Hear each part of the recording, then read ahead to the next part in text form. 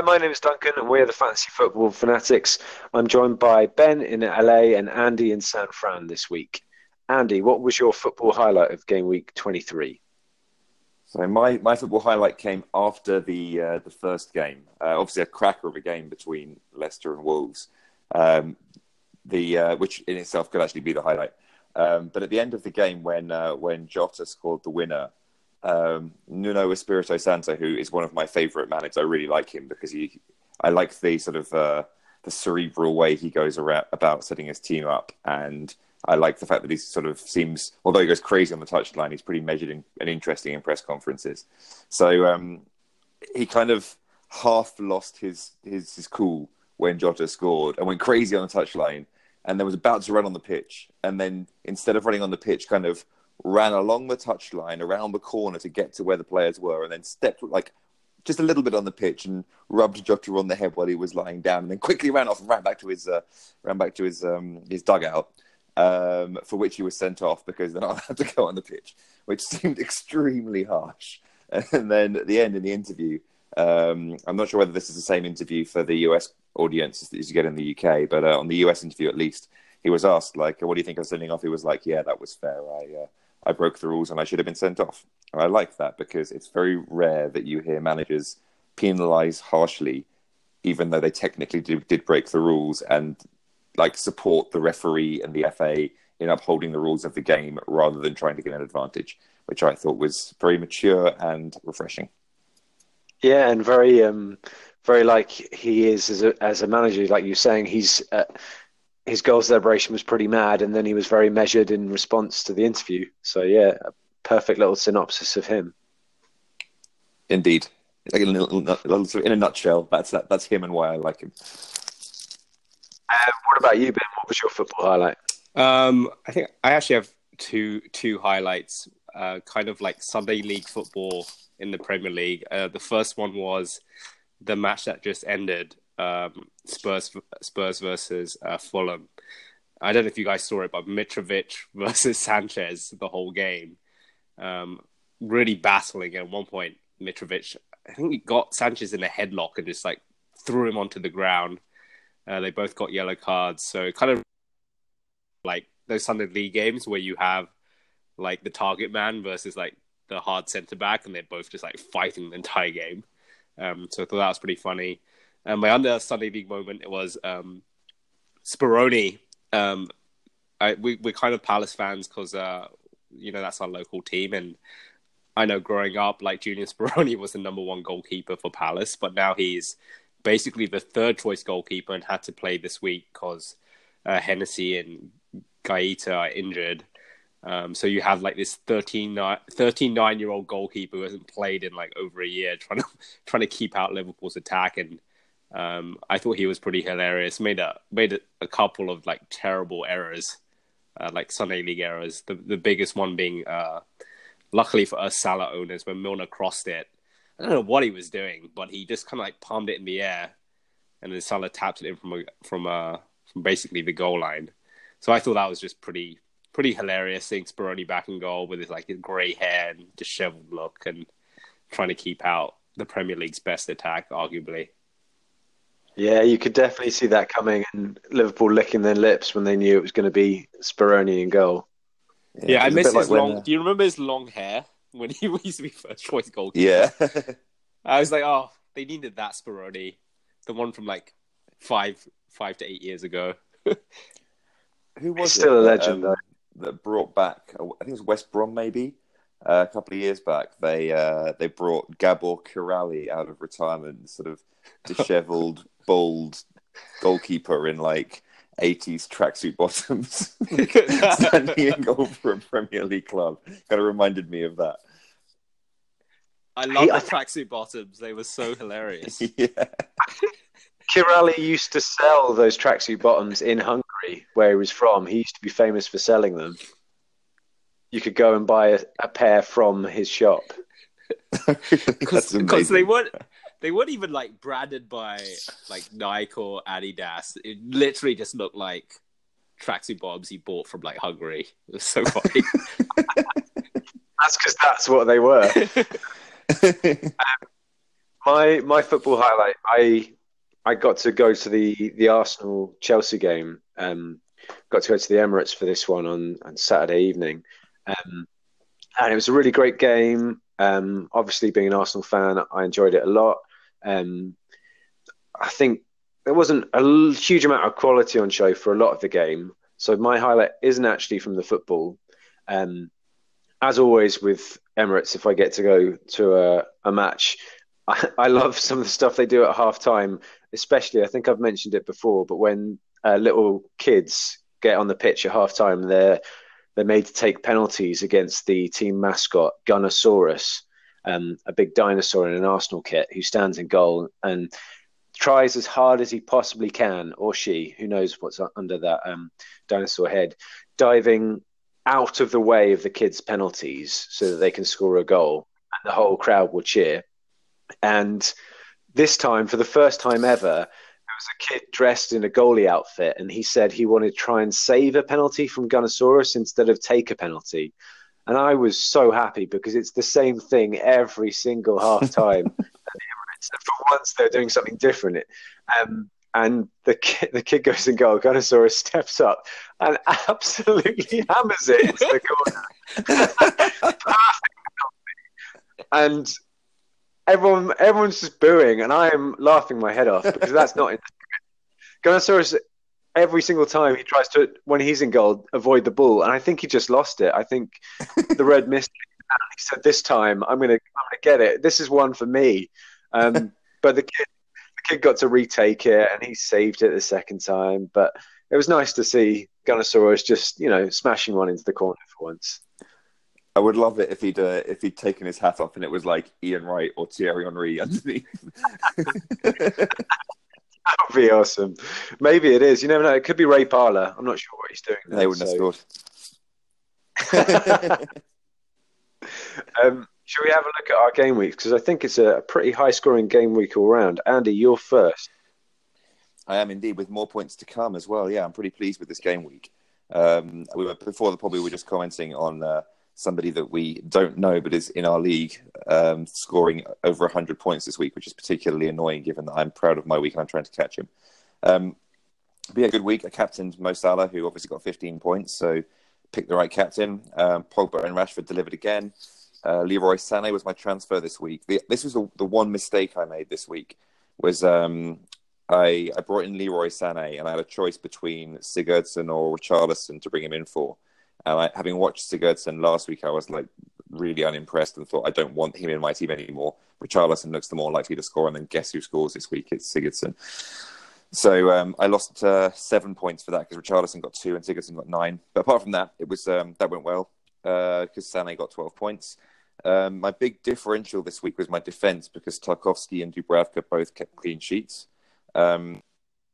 Gamble with Alexander-Arnold. If he did play, then he would have been in my team. But obviously, knowing that he wasn't likely to play, I didn't really have to make the choice between him and Kolasinac because it was made for me. So then Kolasinac will come into my team and give me another 6 points. So out of 3 defenders and a goalkeeper, I got 3 clean sheets, which is pretty good. The only players disappointed really were Richarlison, who I didn't expect much from this week, and Aubameyang. I thought we sort of on the pod were quite down on Arsenal last week, and when I re-listened to it, I thought we were too down on them because I thought their style of play was particularly suited to playing against quite a morose Chelsea team. And Aubameyang honestly could have had a hat-trick in that game. So that was a bit disappointing. It could have been even more points if he put that cross away from Lacazette. But yeah, I'm going to end up on 82 points for the week, plus I think it's 1 bonus point for Sané, so 83 points, which is a good week, and hopefully I can keep that going. Yeah, really good week for you. A bit of a strange decision to play Snodgrass ahead of Jimenez, though. Snodgrass not playing the 90 minutes in the last 2 games, so I'm guessing he's not going to feature in the first team for you.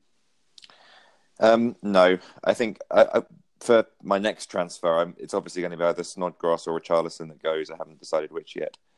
I put him in the team because I thought that Nasri might, firstly, having just come back into Premier League football, he might not be able to play consecutive games. And I honestly thought that West Ham were going to win that game. handsomely. And so if they did, then maybe Snodgrass would come off the bench and still do something, but they obviously didn't, so never mind. I think, given the choice, I would say get rid of Snodgrass because Richarlison's playing all the minutes at the moment. Yeah, I might take a hit and get rid of both of them. I don't know, haven't decided yet. Next up, it's me. So I think I'm going to finish on 70 points exactly, which would be an awesome game week normally, but I'm having a really good season. So I think it's probably going to be a red arrow for me. And I think, I'm not sure exactly where I'm going to fall. It's probably around 3,000. Oh, no, I've just checked actually. I think because Alexander-Arnold didn't play for me, I've actually got a green arrow. Hey, nice. A very small green arrow of about 200 places. So I'm pretty much 3,000 bang on. Oh, that has changed my mood completely. And the big reason that I expected a green arrow is because I went Maverick this week. Obviously not with Salah, otherwise I wouldn't have had a good game week. Salah was my captain. And apart from that, points came from, pretty much the same as you, Andy. Pogba, Rashford, Sane. I had a terrible week in defence. Digne, own goal. Alexander-Arnold. I was so happy that I kept him right up until the deadline to find out that he might start. I didn't expect him to, but it means that Bennett's coming off my bench with a very lucky goal for Wolves because he's not looked that threatening from set pieces this season, but he got me a goal, so that's fantasy gods were shining on me, but they were definitely not shining on me for my Maverick pick of Llorente for Kane, which I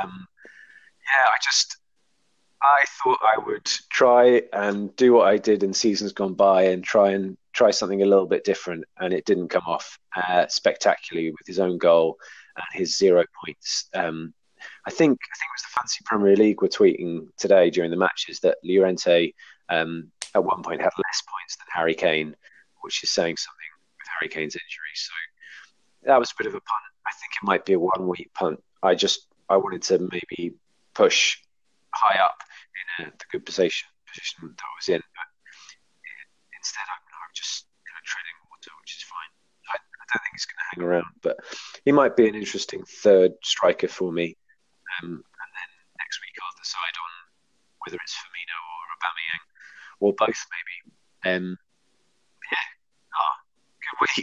week. I thought I was going down, but I'm treading water.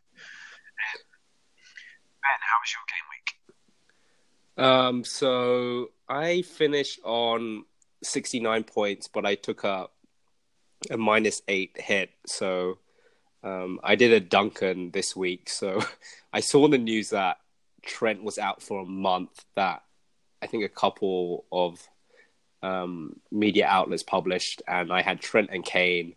So I was like, oh, I might as well move on this early. So I made 3 transfers. I did Alexander-Arnold to Bednarek. I did Kane to Rashford, and I did Richarlison to Sane. So I think all those moves actually worked out because obviously Kane and Trent didn't play, and Richarlison kind of blanked, and Sane got 12 points. And I captained Salah as well. I think what's kind of annoying about my team right now is Chelsea. I have 2 Chelsea players where a lot of people don't have any Chelsea players, and they looked really bad against Arsenal. They really didn't do anything. So I have Alonso and Hazard. So I'm hoping that Higuain gets here ASAP, so that he can help some of them out. And then the other surprising thing was Doherty didn't start for Wolves. I don't know what that was about, but he came off the bench. But it doesn't look like Wolves have that many clean sheets in them, and I have Patricio and Doherty. So, yeah, a couple of worrying things about my team, but I think given I took a -8 this week, I'm pretty happy with 69. I think I'll probably drop down from 19,000 to around 23,000, which I think I'm okay with, and hopefully sets my team up for the upcoming weeks. Yeah. When on the Doxy thing, I think I mean, my thoughts on it, just looking at his kind of game week history, he's played 90 minutes of every single game since game week 10. So I think Nuno was just giving him a little bit of a break, to be honest. He's done that with a couple of players. He's given Coutinho a break here. He's given Neves a break there. Saiss has come in. Um, Johnny had the injury, so he had a bit of time off with that. I think he's just rotating slightly. I'm sure he'll be back in the first team Yeah. next game week. Bednarek is an interesting one. I think a lot of your transfers you were saying came off Sane, obviously, Rashford, obviously, so that's a really good point swing with you taking the hit. But Bednarek was on for 9 points for a lot, bonus points for a lot of that fixture against Everton. He was top of the bonus for a long time until they conceded. So that could have been, I mean, even if he doesn't get that 9 points, it's still a good transfer, I think. Yeah, I was actually kind of glad Sigurdsson scored that because Bednarek was first on my bench and I was like, shit, he's not going to come on. But then luckily Siggy scored that goal. I was like, oh, thank God. I'm so annoyed. He's been like an emblem of my team for me this season because he's been no one else had him, but I did, and he was doing really well for me. And now, obviously, the second I transfer him out, he does that. I'm like, oh, Siggy, I didn't realise you were a troll too. Ed 2. Ed 2, No, Siggy. I think I was so sure out of Richarlison and Sigurdsson that you were going to get rid of Richarlison. You've been so down on him, and you went for Ziggy, your man. Yeah, I did. I just thought he looked so rubbish last week. I was like, okay, Richarlison could have scored. Sigurdsson had absolutely didn't get anywhere near the goal. So that was the deciding factor. I knew I was going to get rid of both of them in the near future. So anyway, is what it is. Life goes on. Andy, what do you reckon to the first fixture for us to preview? Arsenal-Cardiff. Is this easy, or are we underthinking this? No, I think this is an easy one. I think Arsenal looked really good against Chelsea. I think Cardiff looked really, really poor this week, which I can't see. I think that they're now in the drop zone, and I don't see them getting out of it, even though they've had a few sort of battling results in the first half of the season. I just don't think they have enough. So Arsenal will have far too much for Cardiff at home, I think. It could be one to captain Aubameyang if you've got him. I think it's Aubameyang, I think, and Kolasinac, both of whom I have, are the only Arsenal players that I think most people are thinking about at the moment because Lacazette's not getting the minutes. If he did, then he'd be great. So if you've got either of them, I would say play them. I certainly will be. And if you've got any Cardiff players, hide behind the couch.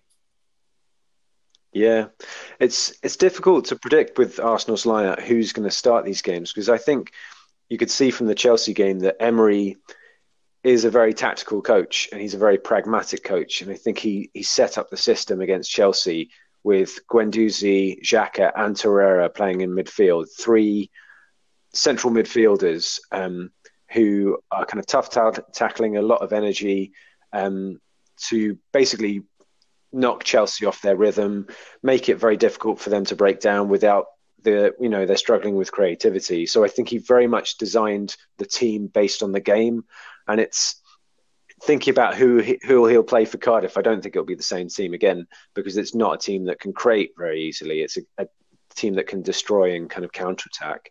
So I think against Cardiff, you'll probably see Iwobi, and he's looked quite promising recently, creating chances. He's a decent price as well with these good fixtures for Arsenal.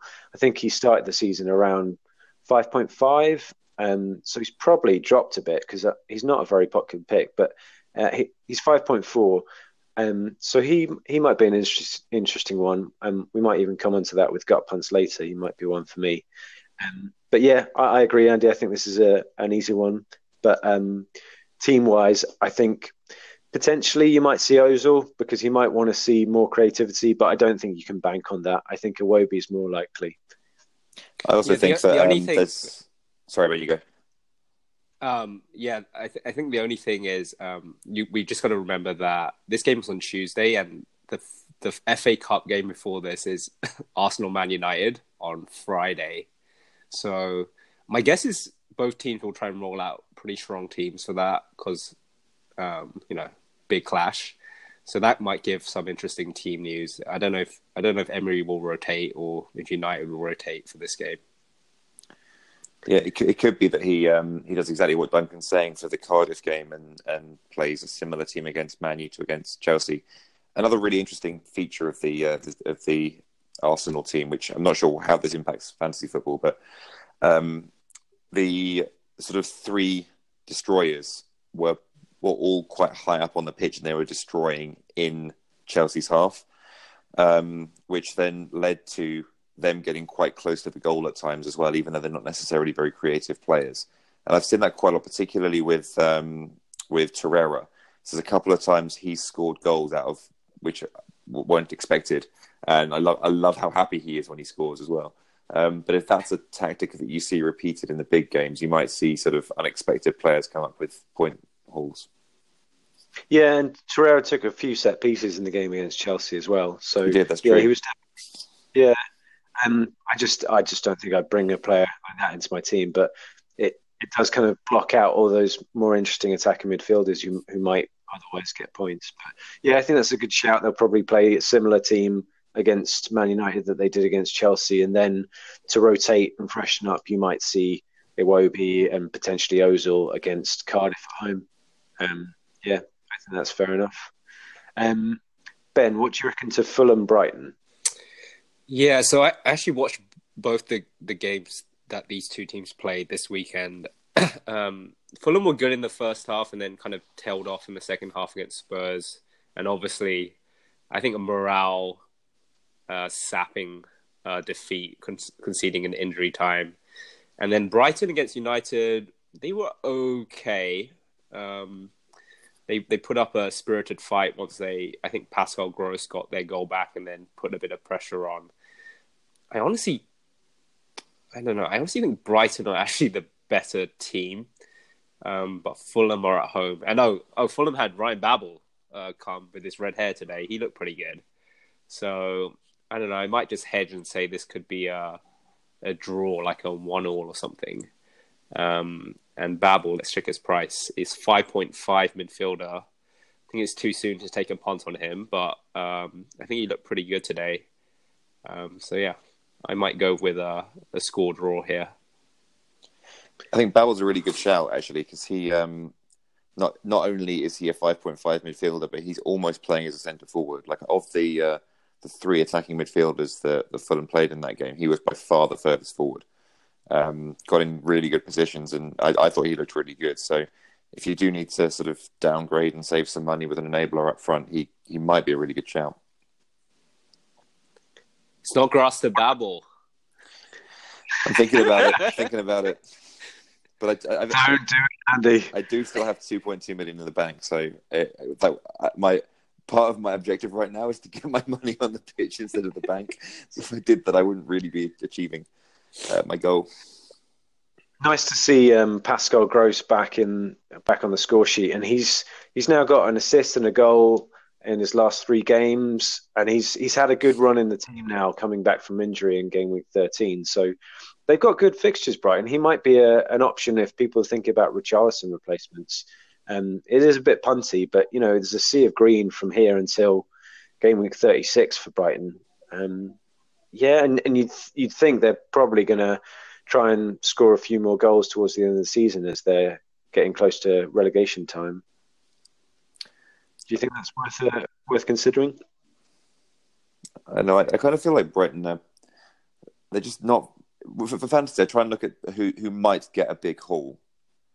I don't really see any of those Brighton players. Like they're a great unit, and they're definitely a Premier League quality team, even though they don't have very many players that stand out. So you never really know who's going to get the points for them. You never really know whether they're going to sort of win 2-1 or lose 2-1 this week. But they always just win enough 2-1s to always be safe.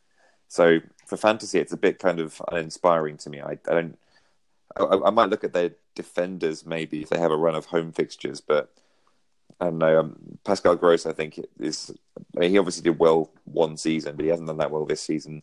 Glenn Murray gets in and out of goals, and he always seems to score when he's not in your team. I'm not really a big fan of Brighton as a team. Yes, as fantasy assets, no. I think the only one that I'd possibly be interested in terms of fantasy would be Shane Duffy. And I think they've got a lot of good-looking home fixtures coming up. Watford, Burnley, not famous for their goals. Leicester, Huddersfield, Cardiff, Southampton, all coming up pretty soon. And he's still one of those defenders you can pick up for 4.6. So yeah, I mean, I think he's a good shout, but it is very unattractive to bring in Brighton players for fantasy, isn't it? So fair enough. Huddersfield, Everton. This is one for me. I think it's hard to judge Huddersfield against Man City coming to visit, because Man City are on form at the moment and obviously, one of the best teams in the league. But I think losing David Wagner and then having a defeat like that is not a nice combination. I think the team that they put out, there were a few different players that I hadn't seen Wagner starting. So, they're kind of quite fresh and they're going to bring energy, but I think they're also not going to be up to speed, not going to have a lot of match practice. So Tommy Smith, Bakuna as well. And, added to that, you've got Jason Punchin, who's only recently joined the team. So you're adding to the fact that they've lost their Messiah in the manager Wagner, and also they've got some new players that haven't played for a while and new players in Punchin who's just joined. So it's a little bit all over the place for Huddersfield. I think getting rid of Wagner was a bad idea. I think he was their big hope, really, to turn it around. And I think Everton, super unpredictable, but I think this is one of those games where instead of conceding lots of goals, they're going to score lots of goals, because they kind of vary between the two. I don't think they're going to concede.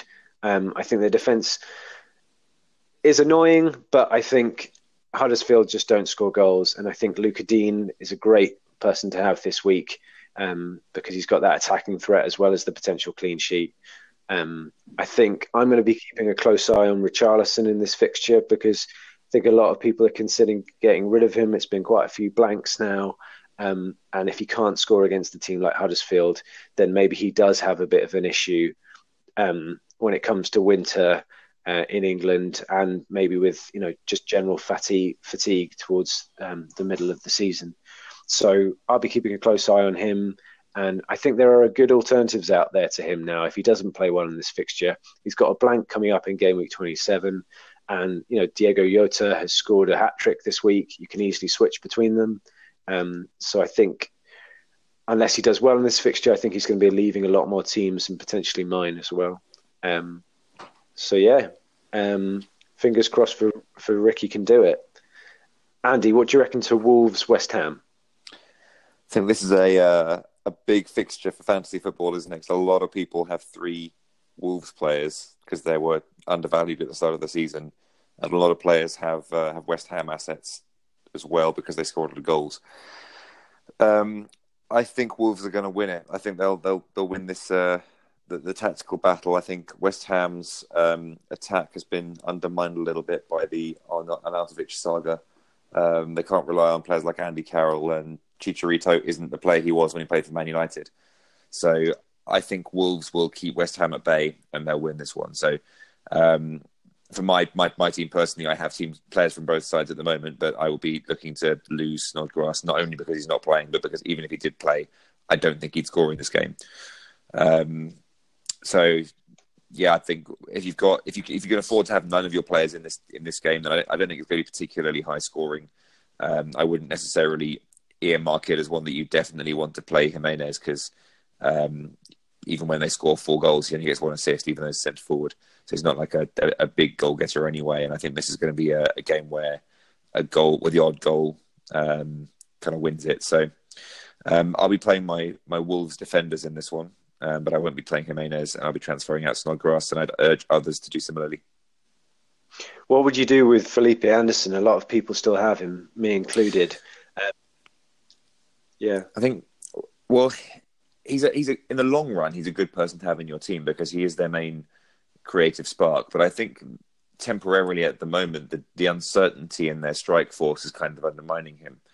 So there isn't much longer left of January. If you can sort of take the pain of another week or two where he doesn't score very well before that all sort of settles down and gets sorted out, then and you've got like more important transfers that you want to make, then make the other more important transfers. But if anyone's got a week where they're like, oh, I don't really know, don't have like a priority transfer this week, I'm not sure he's as good value as he was earlier. So you might want to look at transferring him out for the likes of. I've been looking at Martial because he's 7.3, so similar price. I wouldn't be looking at Sigurdsson, even though he scored this week, because I think he looks absolutely shot at the moment. You, Duncan, mentioned Diogo Jota. If he stays in the side, which I think that's a big question mark over him. But if he stays in the side, he could be a good one to save some money on and maybe bring him. So yeah, that's kind of where I'd be looking at right now. It's funny because the 7.3, well, this the 7 to 7.5 range of midfielders generally isn't doing as well as the 6.5 to 7 range midfielders in this season. I don't think you've got the likes of Fraser, Pereira, Richarlison. Like they're all sort of performing when they play. Even Lucas Moura at the start of the season, like I feel like there isn't a great deal of extra value in spending the extra 0.5. So with if Felipe Anderson's sort of recent poor form fantasy-wise does continue, it may be worth saving a bit of cash there. Yeah, there's even Lamella in that bracket as well, who's surely going to get starts from here on in. So yeah, quite a few options for both Felipe Anderson and Richarlison if people are thinking of getting rid. I also recently read that Arnautovic's China move might have fallen through and he might actually end up staying at West Ham, which would I think probably help their attack if he does decide to stay and plays, especially when Andy Carroll's missing shots from like 1 yard out, like skying it. I don't know if you guys saw that. It's pretty funny. Yeah, that was hilarious. But you know what, though? I still think, although he's hilarious, if he plays consistent, what they need is either Arnautovic or Andy Carroll to be consistently playing for them in order to unlock the potential of the players behind, like Felipe Anderson and Samir Nasri. If either or both of those two are playing, then they have a really good attack. If they have Chicharito and Antonio as their main strikers, it doesn't really work. So I think that's really the key to whether West Ham assets are worth having in the future is whether or not they can either retain Arnautovic or keep Andy Carroll fit. If the move is off, like it does sound like it is, then I can imagine Arnautovic just coming back as if nothing's happened in a couple of game weeks, kissing the badge, making the Hammers symbol, because he is completely mad. And that's why I love him. But yeah, I think you're right. I think both of you, what you're saying is right. You just might have to hold on to Felipe Anderson, just wait and see what happens, because if Arnautovic stays and they're back up to speed, they've got good fixtures and he might just keep returning. Okay, Ben, what do you reckon to Man United Burnley? First, I want to say United are level on points with Arsenal and only 3 points behind Chelsea, so I feel pretty good. I think How the mighty have fallen. Well, to be fair though, the fall is we fell much lower than this. Remember? Yeah, we were 11 points behind, I think, at some point. I think this will be a win for United. Probably hard fought because my guess is Solskjaer will play a pretty strong team against Arsenal in the FA Cup, but will probably start people like Lukaku and Sanchez. And then save kind of the team we saw this week for Burnley. And I think I didn't watch the Burnley game where they drew with Watford, but my guess is away from home, like to keep a clean sheet against Watford is pretty good going. So I think they'll be pretty stubborn. And we've seen an uptick in their form, especially defensively with Tom Heaton coming back. So I think maybe a narrow, kind of like similar to the Brighton game this weekend, might be a Man U narrow win, like a 2-0 or 2-1. And I think most players now have Pogba and Rashford, so definitely we're rolling out those guys against Burnley. I've seen a couple managers have started going with Man U defenders, and this seems like a pretty good shout as well for a clean sheet. It's just that we do have a habit of like conceding that odd goal here and there. So, That's kind of how I see it going. I think that's a really good synopsis. I think the Brighton match is a really good template for this game. So yeah, I go with your prediction. One that's been catching my eye for Burnley recently is the youngster Dwight McNeil in midfield. He was taking set pieces this game week. He's priced at 4.4, and he's a great enabler at that price if he keeps playing. 90 minutes in the last two games, and he looks like a bright attacking spark for Burnley at the moment. So yeah, just one to watch, I think. I think we're going to do the opposite of what Ben said. I think the stronger team, the team that we saw this week, was going to play on Friday against Arsenal, because that's the more difficult game, and I think that Solskjaer is in the FA Cup to win it. So I reckon we'll probably see Sanchez and Lukaku and I don't know, hopefully not Fellaini in the game against Burnley, partly because it's the easier game, and partly because we'll want the big burly players who like compete physically with Burnley in that game, and we'll want the quick, like agile players that can exploit the turning circle of the Arsenal defenders for the Arsenal game. So it could be a bit of a risky one, I think, for Pogba and Rashford. It could be one where, of those two, Pogba is less likely to get rested, especially if the Arsenal game it doesn't go down to the wire, then he might get brought off towards the end to save him for the league game. But it could be that you don't see that Rashford doesn't start against Burnley. I think that's more likely than Rashford not starting against Arsenal.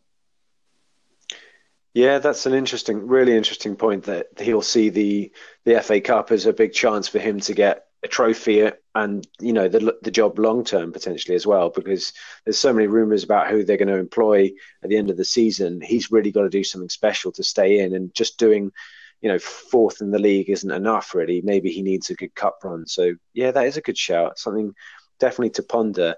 I'm still not massively concerned about Rashford, even if he gets, you know, 20 minutes at the end of a game. I think against Burnley, I think he can do damage. But yeah, maybe not considering for captaincy choices, just depending on that team against Arsenal. Yeah, I think definitely I would not. I won't be captaining Pogba or Rashford in this game. I think that there's a chance the game can go one of two ways. Either it goes like the Brighton game, where we scored both goals in the first half, in which case we'll have no need for Rashford in the second half. And I think it's much more likely that we'll give the second choice players a full 90 minutes. It might even be that the subs that Solskjaer chooses to use, if the game is already won by, say, the 70th minute, he could start bringing on Angel Gomez and Andreas Pereira, you know, to give them minutes, rather than giving the players that already have lots of minutes even more of them. So I don't know. My advice for this one is do not captain any Man U players, because you just don't know who's going to play. But if you think that it's going to be a blowout, and, you know, Rashford and Pogba will get some part of that, then maybe play them. The good thing is we'll know what the team sheet is after the FA Cup games. You kind of wait and see what teams both Man U and Arsenal play, I think. Yeah, that's true. I'm going to tear you guys away from Man United. Otherwise, I think that will take up the whole podcast. We're going to talk about Newcastle, Man City. I think amazing scores in FPL for the Newcastle defenders. I think Fabian Schär with a huge number of points, almost like he got a hat-trick as a striker. I think Lascelles got points in there, Dubravka in goal for Andy getting points. Just a huge point spread for Newcastle defence. Unfortunately, I think that's all going to come crashing to a halt with Man City coming to visit. I think some things to kind of bear in mind with Man City is that Benjamin Mendy is now back training with the first team. There's been a few pictures of him on the training pitches doing his laughing and joking thing. So although the site said he's red flagged, he may not be too far away. So keep an eye on FA Cup if he's on the bench or anything like that. There's potential for him coming back quite soon, and that might affect Sane on the left, because Sane, we think, is getting an assurity of starts at the moment because he provides them with that width on the left that they're missing without Mendy. With Mendy back, that kind of puts that into question slightly.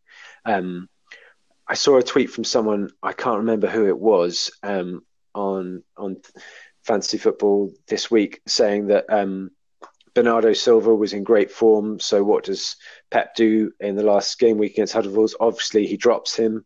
And Jesus has something like 7 goals in 3 games, and naturally he's on the bench. Incredibly hard to pick who's going to be in the team at the moment for City. But I think whoever they play in their team are going to score a few goals against Newcastle. It's not going to be easy because Newcastle pretty tough defenders, and Benitez has absolutely no problems about just sitting back at home and trying to keep things tight. But I think City will have enough to win this game. And the crucial thing is if they get a couple of early goals, then Newcastle have to change the game plan and start chasing the game. And they're perfectly able to do that, Man City. So, I think City, very hard to predict the lineup, but if you get a player in there, great, because they're scoring lots of goals at the moment.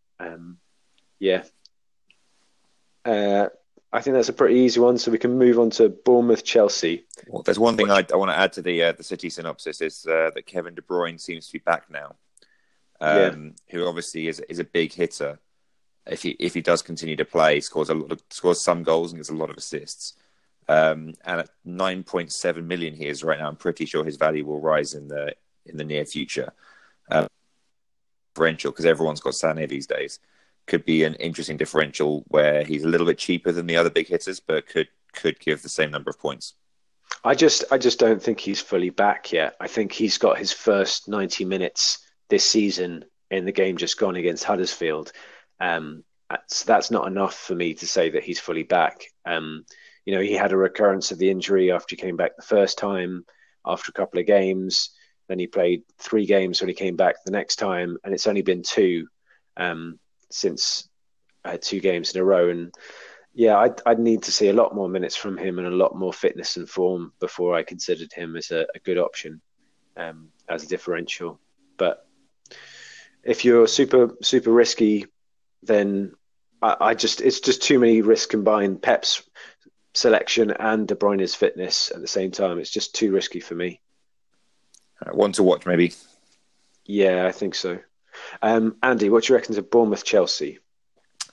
The Callum Wilson big game for him.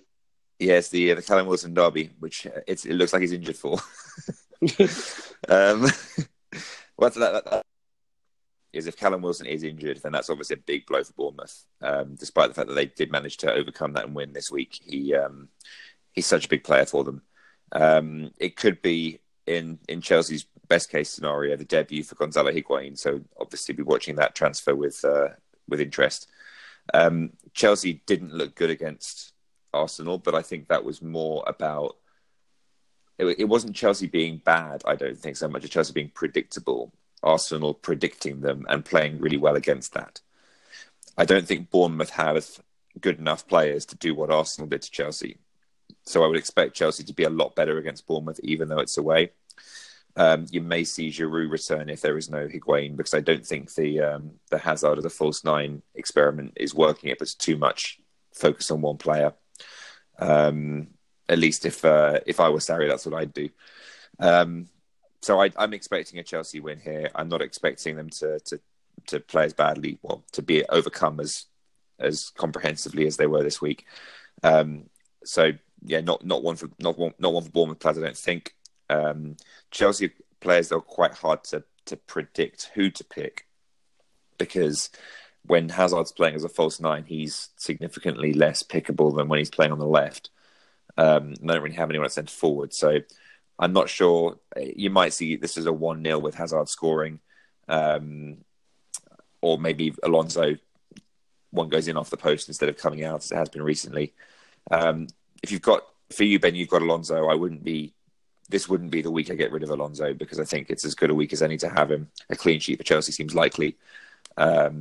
Likewise for David Luiz, he obviously has been in the games where they've won recently and the attack's been misfiring. David Luiz has stuck a couple of balls over the top that have been really dangerous. So he's a particularly useful player for Chelsea right now. You could see him get a clean sheet and assist. So even though I would be worried generally having Chelsea assets right now, if they're defenders, I wouldn't be getting rid of them for this particular game week.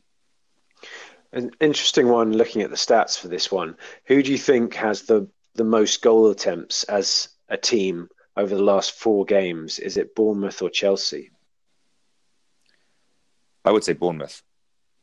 You'd be right. They are getting more shots on goal, only just, but they're definitely kind of competing with the top teams in terms of the amount of efforts they're getting and their attacking output. The thing is with Chelsea that they are actually, although they didn't show it this week, they are actually very good at the back. And I think that's why they're so stodgy going forward, really. Although all of the focus is on the centre forward at the moment, I think that the real core problem that they have is that their most attacking midfielder is Kovacic, who isn't at a real, he's not like a Pogba style attacking midfielder or a De Bruyne style player. He plays deeper than that. And then on the other side, where you'd want somebody more attacking, you've got N'Golo Kante, who is by trade the deepest lying player. And then there's Jorginho, who's even deeper. So between the three of those, there's nobody really breaking into the box and joining the attack, which makes them kind of stodgy.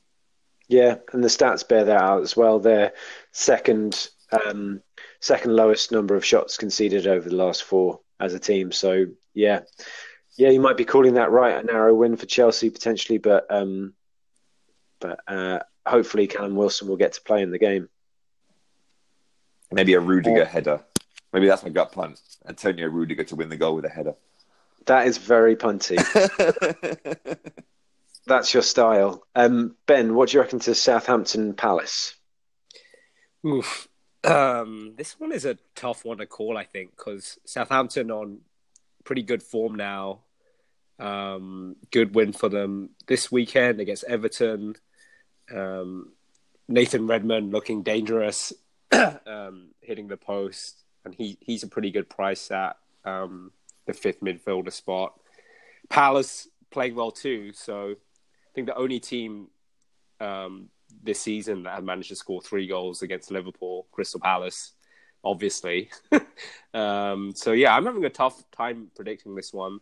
Zaha again looked more promising against Liverpool. Like he's starting to get some form back, but it isn't translating to goals yet. So I think I will hedge this one and might go score draw. It's kind of tricky for me because I have Bednarek and Wan-Bissaka, and I can't really figure out which of them to play. And I think it's because I don't think either team will keep a clean sheet here. I think they'll both try and attack, and they'll both see this game as one that they can both win. So I think it won't be like super defensive, and I can see each team scoring. I think that's a fair shout. I just think defensively, I think Palace are stronger, and I think you're correct that Southampton will come out and attack them. But I think Palace on the break away from home against Southampton's defence could cause some serious problems. And is it Valerie who's playing right wing back for Southampton?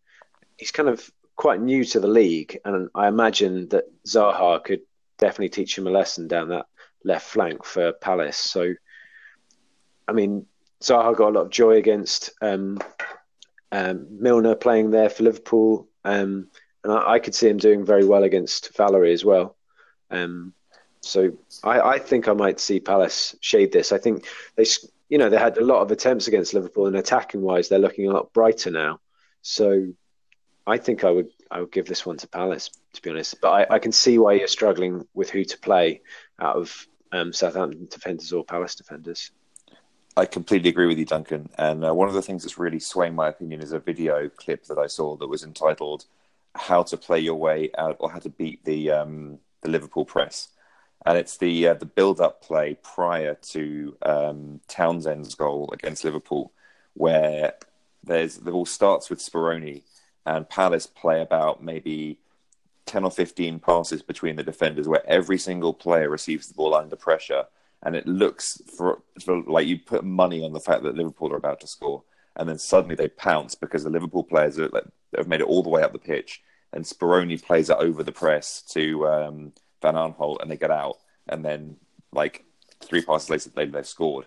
I think that shows that although maybe Roy Hodgson isn't renowned as this like ball playing type manager, he has got a lot of high quality defenders there. He's got they're players that know what to do on the ball and are comfortable with the ball at their feet. So they should be. I think Southampton's press is significantly worse than Liverpool's, and if they can score a goal like that against Liverpool, they can definitely do it against Southampton. Yeah, if they can beat the Klopp press, they can beat the Hassan Hüttel's hustle. Indeed. Okay, well, that's an interesting one to watch. It's definitely fairly even at the moment, but yeah, I guess me and Andy are going for Palace on this one. Liverpool-Leicester is next up, and that's one for me.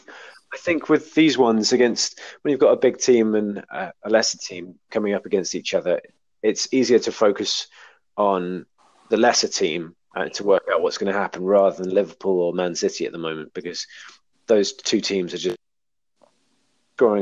scoring and defending very well this season, and you'd expect them to do very well against lower league opposition. But looking at Leicester specifically, they've conceded 4 goals against Wolves away, which not a lot of teams do because Wolves haven't been hugely high scoring this season. They also lost to Southampton at home previously before that, so they're not on a good mini run at the moment. But saying that, in the games against the big teams recently, they beat Man City back in game week 19, and they beat Chelsea. So they do have the ability. They're another one of those mid-table teams who are very unpredictable and can raise their game against the big teams. That said, I just think defensively, I think they're going to be asked quite a lot of questions. Maguire might have picked up a knock in the last game. He's got a yellow flag on him at the moment. He's a crucial defender for them. Wes Morgan, I see as a bit of an issue now. I think he's sometimes a red card waiting to happen, and I think pace-wise he can definitely be tested against Liverpool's attack. So I'd be pretty confident about Liverpool in this game. I think Salah is a very good captaincy shout, and I think if people have brought in Firmino as a Kane replacement, I think that's a really good shout because he followed up his good recent form with a goal against Palace, and he's looking good. So yeah, I think it is fairly quite straightforward as it does look, and I think Leicester, we were saying the last minute goal for Fulham was a gut punch against Spurs this game week. I think it's the same for Leicester. Even later goal against Wolves. So I think they're going to be really downhearted. And generally the atmosphere around Claude Puel is a pretty negative one. I think I was chatting to my mum about it at the football this week, and she was saying he's a manager who you never see smile. Even when things are going well for him, he's just quite quiet and reflective. He's never happy. And I think that's the general atmosphere around Leicester at the moment. It's slightly negative, and players in and out. You're not really sure. Maddison didn't start this week, which is a strange one considering that he's creating so many chances at the moment in the league. So, yeah, I think Liverpool, go for them. Salah captain, stick it on him, and forget about it. Set and forget. Yeah, I think this is the beginning of the Claude Puel getting sacked tour, because they play Liverpool, Man United, and Spurs in the next 3 games, and I think they're gonna lose all 3, and he's gonna get sacked. Also, I think that's fair. Also, Liverpool are out of the FA Cup, so they're gonna be resting for like a week and a half, and then they're just gonna. I think they're just gonna. Leicester are my candidates for whipping boys. Basically, I think they're gonna thrash them. I think that's fair enough, and that's a good shout about Liverpool with the blank game weeks out.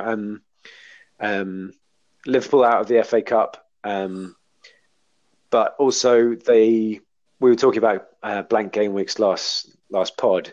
Liverpool now have fixtures during both game week 31 and game week 33, which are the potential blank game weeks. So their assets are even more important to have at the moment going into those blanks. So just worth mentioning that as well, I think. I like the idea of a Claude Puel farewell tour, though. Andy, what do you reckon to the last fixture, Spurs versus Watford? Really interesting, this one, because Spurs obviously have horrendous injury issues right now. I'm just running through the list of players that have injured or out of the Asia games. They've got Son, Moura, Ali, Sissoko, Dembele, Wanyama, and Kane all unavailable right now. With the only returnee from that group was Eric Dyer, who came back this week. So really, really tough for them, especially given how important Kane is to them and how Llorente's most significant contribution this week was an own goal. They do actually have another. I've just realised they have another forward in their lineup. They have Keziah Sterling. Maybe we'll see him. Who knows? Uh, but I think even with all of those players out, they're still a dangerous team going forward. They've still got the likes of Eriksen, Lamela. Ali is yellow, so he might return. And Kulu got an assist, I think, this week. Put the cross in for Harry Winks' goal. Harry Winks scored a goal. So I think the system is set up well enough by Pochettino that when they play a team outside the top six, they're always going to be favourites, especially at home. Watford are a bit of a funny team. They always seem to defy my expectations, as we've spoken about before on this podcast. So I'm perfectly prepared to face disagreement from you guys on what the result might be on this game. But I think even with all of those injuries, Spurs are a better team than Watford. Watford will make it difficult for them. They'll try and make it a physical battle against, especially against a player like Harry Winks in midfield, who's quite small. But with Dyer back, I think they've got enough to win that. And they've got their first choice defence in place as well now. They've got Vertonghen, Alderweireld and Davinson Sanchez all available. So I expect Spurs to win it. It could be a very interesting one for some atypical Spurs scorers. So this is where my gut punt's going to come from this week. Spurs win, and one of their midfielders to be the man of the match and the scorer. Okay. I guess we're so close to gut punts now. Are you going to give us a little preview of who that midfielder is going to be? It's going to be Eric Lamela. He is the most attacking of all of their midfielders, and I think he's going to be sort of asked to carry the attack forward now. As the obviously Eriksen is the one that the most senior player left out of their attacking players, but with all of the other injuries that are going on, he's being asked to play a deeper role, which means that then the sort of further forward senior player is Lamela, which is interesting because he got his big move to Spurs off the back of playing a very similar main man role for Roma. So my gut, the gut in this punt is that we might see that Lamela come back and him sort of be the main man for the next few games. I just worry with Lamela that we've been waiting for that Roma Lamela to turn up since he arrived at Tottenham, and he's never really shown it. He's never really stepped up. He's had nice patches, but he's never done it consistently or for half a season. And I mean, his price is amazing, 6.1. It's a fantastic price. But I just think Spurs have got so many. They've just lost Dele Alli in the last game, what looks like a hamstring injury, which is not good. So he looks like he'll be ruled out in the next game. They're down to the bare bones, and I think having brought in Llorente this week, I think he does not sound from the Fulham game like he is going to be the solution, especially if the supporting cast are also second teamers. So I'm concerned about Spurs' results in this good run of fixtures, and I just think trying to pick through the bones of what's left in their team is probably not advisable. I think it's fair enough for a gut punt, but I don't think I would be bringing in Spurs players at the moment. Ben, what do you think? I think it's going to be a tough game. I actually see this one as maybe a draw. I think the good thing about Spurs is, like Andy said, they do have their first choice defenders back, and they look very solid at the back. But going forward, I think you've seen, especially if they lose Ali as well, it could be tough on their squad, especially because I think they're still in the League Cup. So they've got a League Cup game, then an FA Cup game, and then this game. They may be pretty tired, so yeah, it's going to be tough for them, basically. I think they'll sack off that league game, the League Cup game. To be honest, the league is clearly the priority for them, and it always has been.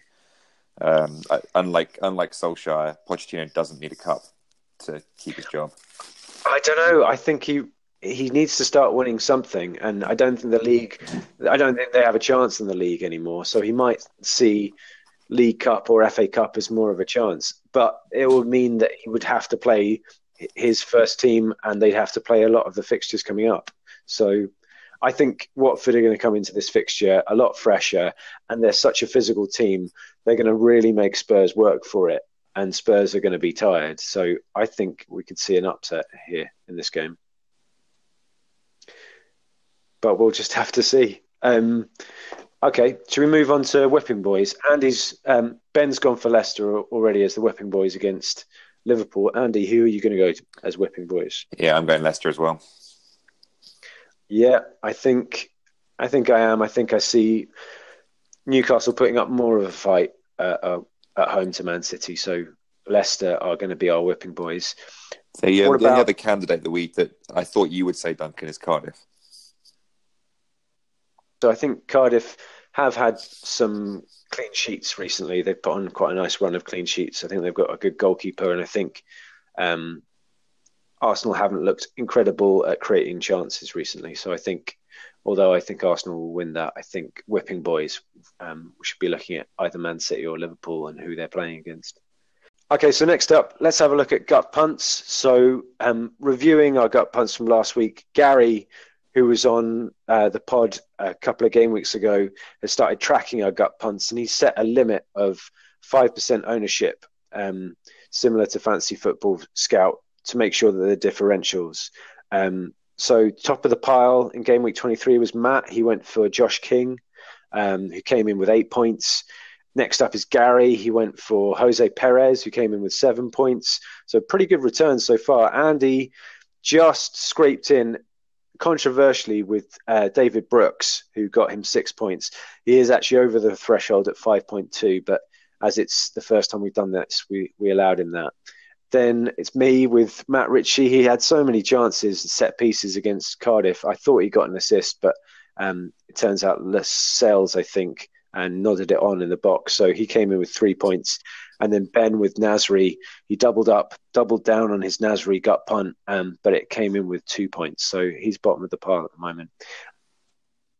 Keeping track of that he's going through in the season, so we can, so that would be enjoyable, especially for Gary and Matt, who are top of the pile at the moment. So Andy, coming to you first with the top score from this week, who's your gut punt for game week 24? My gut punt is Eric Lamela. I think that he is likely to lead the line for Spurs. Once he lead the line, I don't think he's going to be centre forward, but I mean he's going to be the sort of the outlet for them, the one that is expected to do the most furthest forward in their team. With so many injured midfielders right now, Eriksen has been asked to play a deeper role than he traditionally has for Tottenham. They may ask him to play further forward again now, especially with Ali looking like he's got a hamstring injury. But I think even with that, like Lamela's a significantly different type of player. He's a dribbler and a runner rather than a passer. Llorente looks like he's going to have the centre forward spot despite his own goal, because otherwise it's Keziah Sterling. So I think that if that's sort of the centre forward, he's not going to be playing like Kane, like as the main creator and goal scorer. So a lot's going to rest on Lamela. So he's my gut punt. I think if he's not finishing things off, he's going to be setting them up. And that without that, Tottenham are going to fail badly, which I don't think they're going to do. I think they're good enough to get through this phase even with all of their injuries, because they've got a pretty kind run of fixtures. So yeah, this is where it starts for Eric Lamela. Okay, Ben, what about you? Mine's going to be Aaron Ramsey against Cardiff. 0.9% ownership. He may not start, but I think if he does start, he'll do stuff. And he's playing against his old team. I think he came to Arsenal from Cardiff. So, yeah, sometimes players do well against their old team. I thought he was at Southampton before. No, he was Cardiff, I think. Cardiff youngster. He's a Welshman at heart. Okay, I think that's a good shout, although I do have to say, having been at the game, and that is now locked in, Ben, Ramsey was total crap against Chelsea, so good luck. Next up, my gut punt Now we started keeping track of these. I'm going to take these seriously now. I was just playing before. I was just sucking you guys in. I'm going to go for Diogo Jota, off the back of a hat trick, ownership of 1.3%, and playing against West Ham's defence. So I think that is hopefully going to come off for me, and if not, I'll just keep picking Jota till he gets up to 5% ownership, which won't be long after his hat trick, I'm sure. I think there should be a rule that you can't pick the same gut punt 2 weeks in a row. I agree. Although that would have meant that Nasri wouldn't have happened this week. So well, the game started last week, so that the previous week didn't count, right? Fair enough. Yeah. Okay. Once you pick someone, you can't pick them again. Yeah. Agreed. Okay, it's set in stone. Nice one. Our captain, most of us, we went with Salah, like a lot of people did. I think it sounds like we're going with Salah again this week, but let's find out. What about clean sheets, guys? Andy, did you see any clean sheets this week? Yes, I see plenty, actually. I think the most obvious one to start with might be Man City against Newcastle. Yeah, Man City are really top of the fewest shots conceded over the last 4. I think they're 10 shots or more in comparison to Chelsea in second place for that. So I think that's a really good shout. What about you, Ben?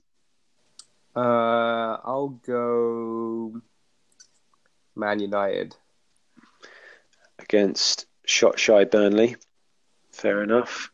I'm going to go for Arsenal. I think they looked pretty solid against Chelsea despite conceding a lot of possession. So I imagine if they can do it against Chelsea, surely they can do it against Cardiff. Andy, who do you see next? Liverpool against Leicester.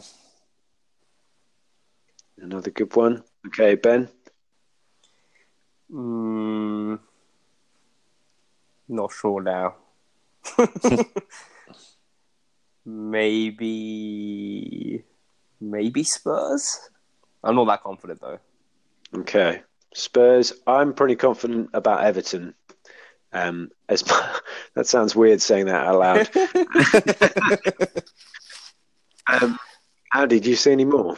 Yeah, Chelsea, I think, are a solid shout against Bournemouth. Okay. I'm not so sure about that one, but fair enough. Ben, you struggled last time. Can you see any more? Maybe Brighton. Maybe.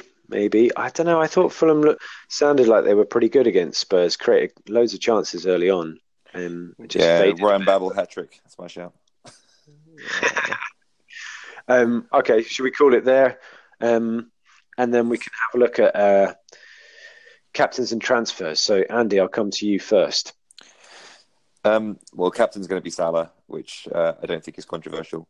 Transfers, my sort of 3-week plan is to lose all 3 of Sigurdsson, Richarlison, and Snodgrass. Lost Sigurdsson, which has worked out brilliantly. So now it's one of Richarlison and Snodgrass. Given that Snodgrass has lost his place in the team, I think he's jumped up the list. So looking to replace him, I might bring in my gut punt in Lamela just to anger Duncan, because I think he's definitely going to be playing for the next few weeks. And 6.1, he's so cheap.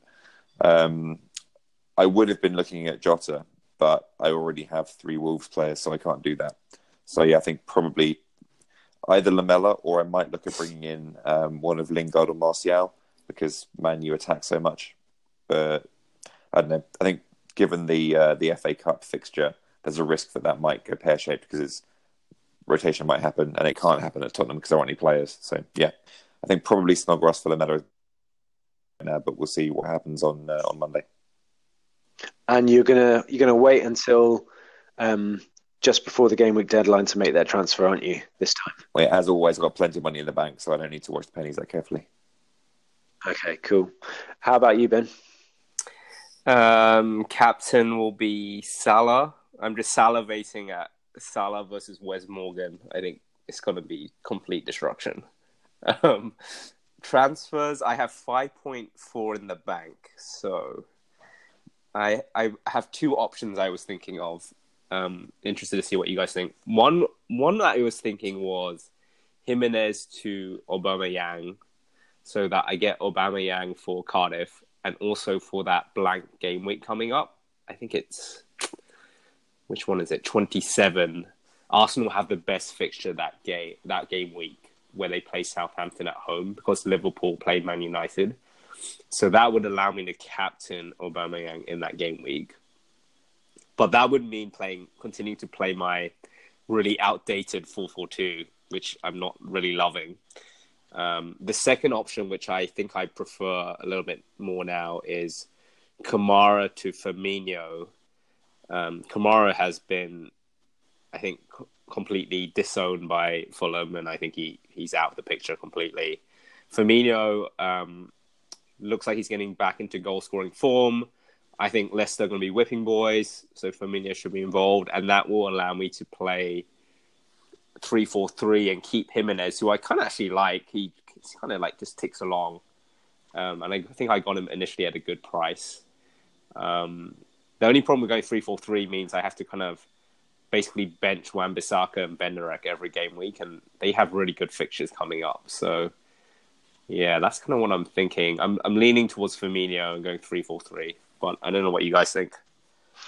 I think the game week 27 captaincy is a good thing to consider looking ahead, because Aubameyang is a great fixture and captaincy is so important. But also that game week, Chelsea have Brighton at home, and you've got Eden Hazard in your team. So if Chelsea find some form before then, that's also another potential good captaincy.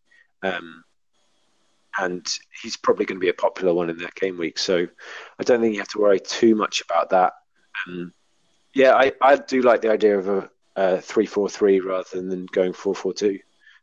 So I'd probably say Firmino. I think his value is so good at the moment, and he, over recent form, he's matching Aubameyang. So I prefer that one more, and it gets you through all the blank game weeks coming up, like 31, 33. You don't have any Liverpool defenders, so you mean you'd be doubled up on Liverpool, which I think is kind of quite important to at least be doubled up.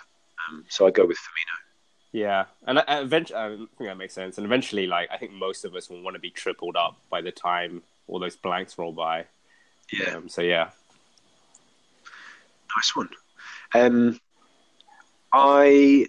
I've looked at a few different things. I think I take the record. We took the piss out of Andy last week, but I think I take the record for amount of money in the bank this game week. I've got 6.9 in the bank, which is basically £7 million in the bank, which is a whole good player in the bank, which is crazy. So I've got to spend that. It was good fun before the game week started. As soon as it started and got that own goal, it was less fun. So what I'm considering is, I had a look at the top number one chess player in the world, who's actually 111 in the in FPL at the moment. Magnus Carlsen is his name. He's really high up. He could win. He's in contention to win Fantasy Premier League this week. I saw someone tweeting about it on Twitter and had a look at his team. And the man is clearly a genius in terms of thinking ahead and thinking moves ahead. And he's gone for 3-4-3.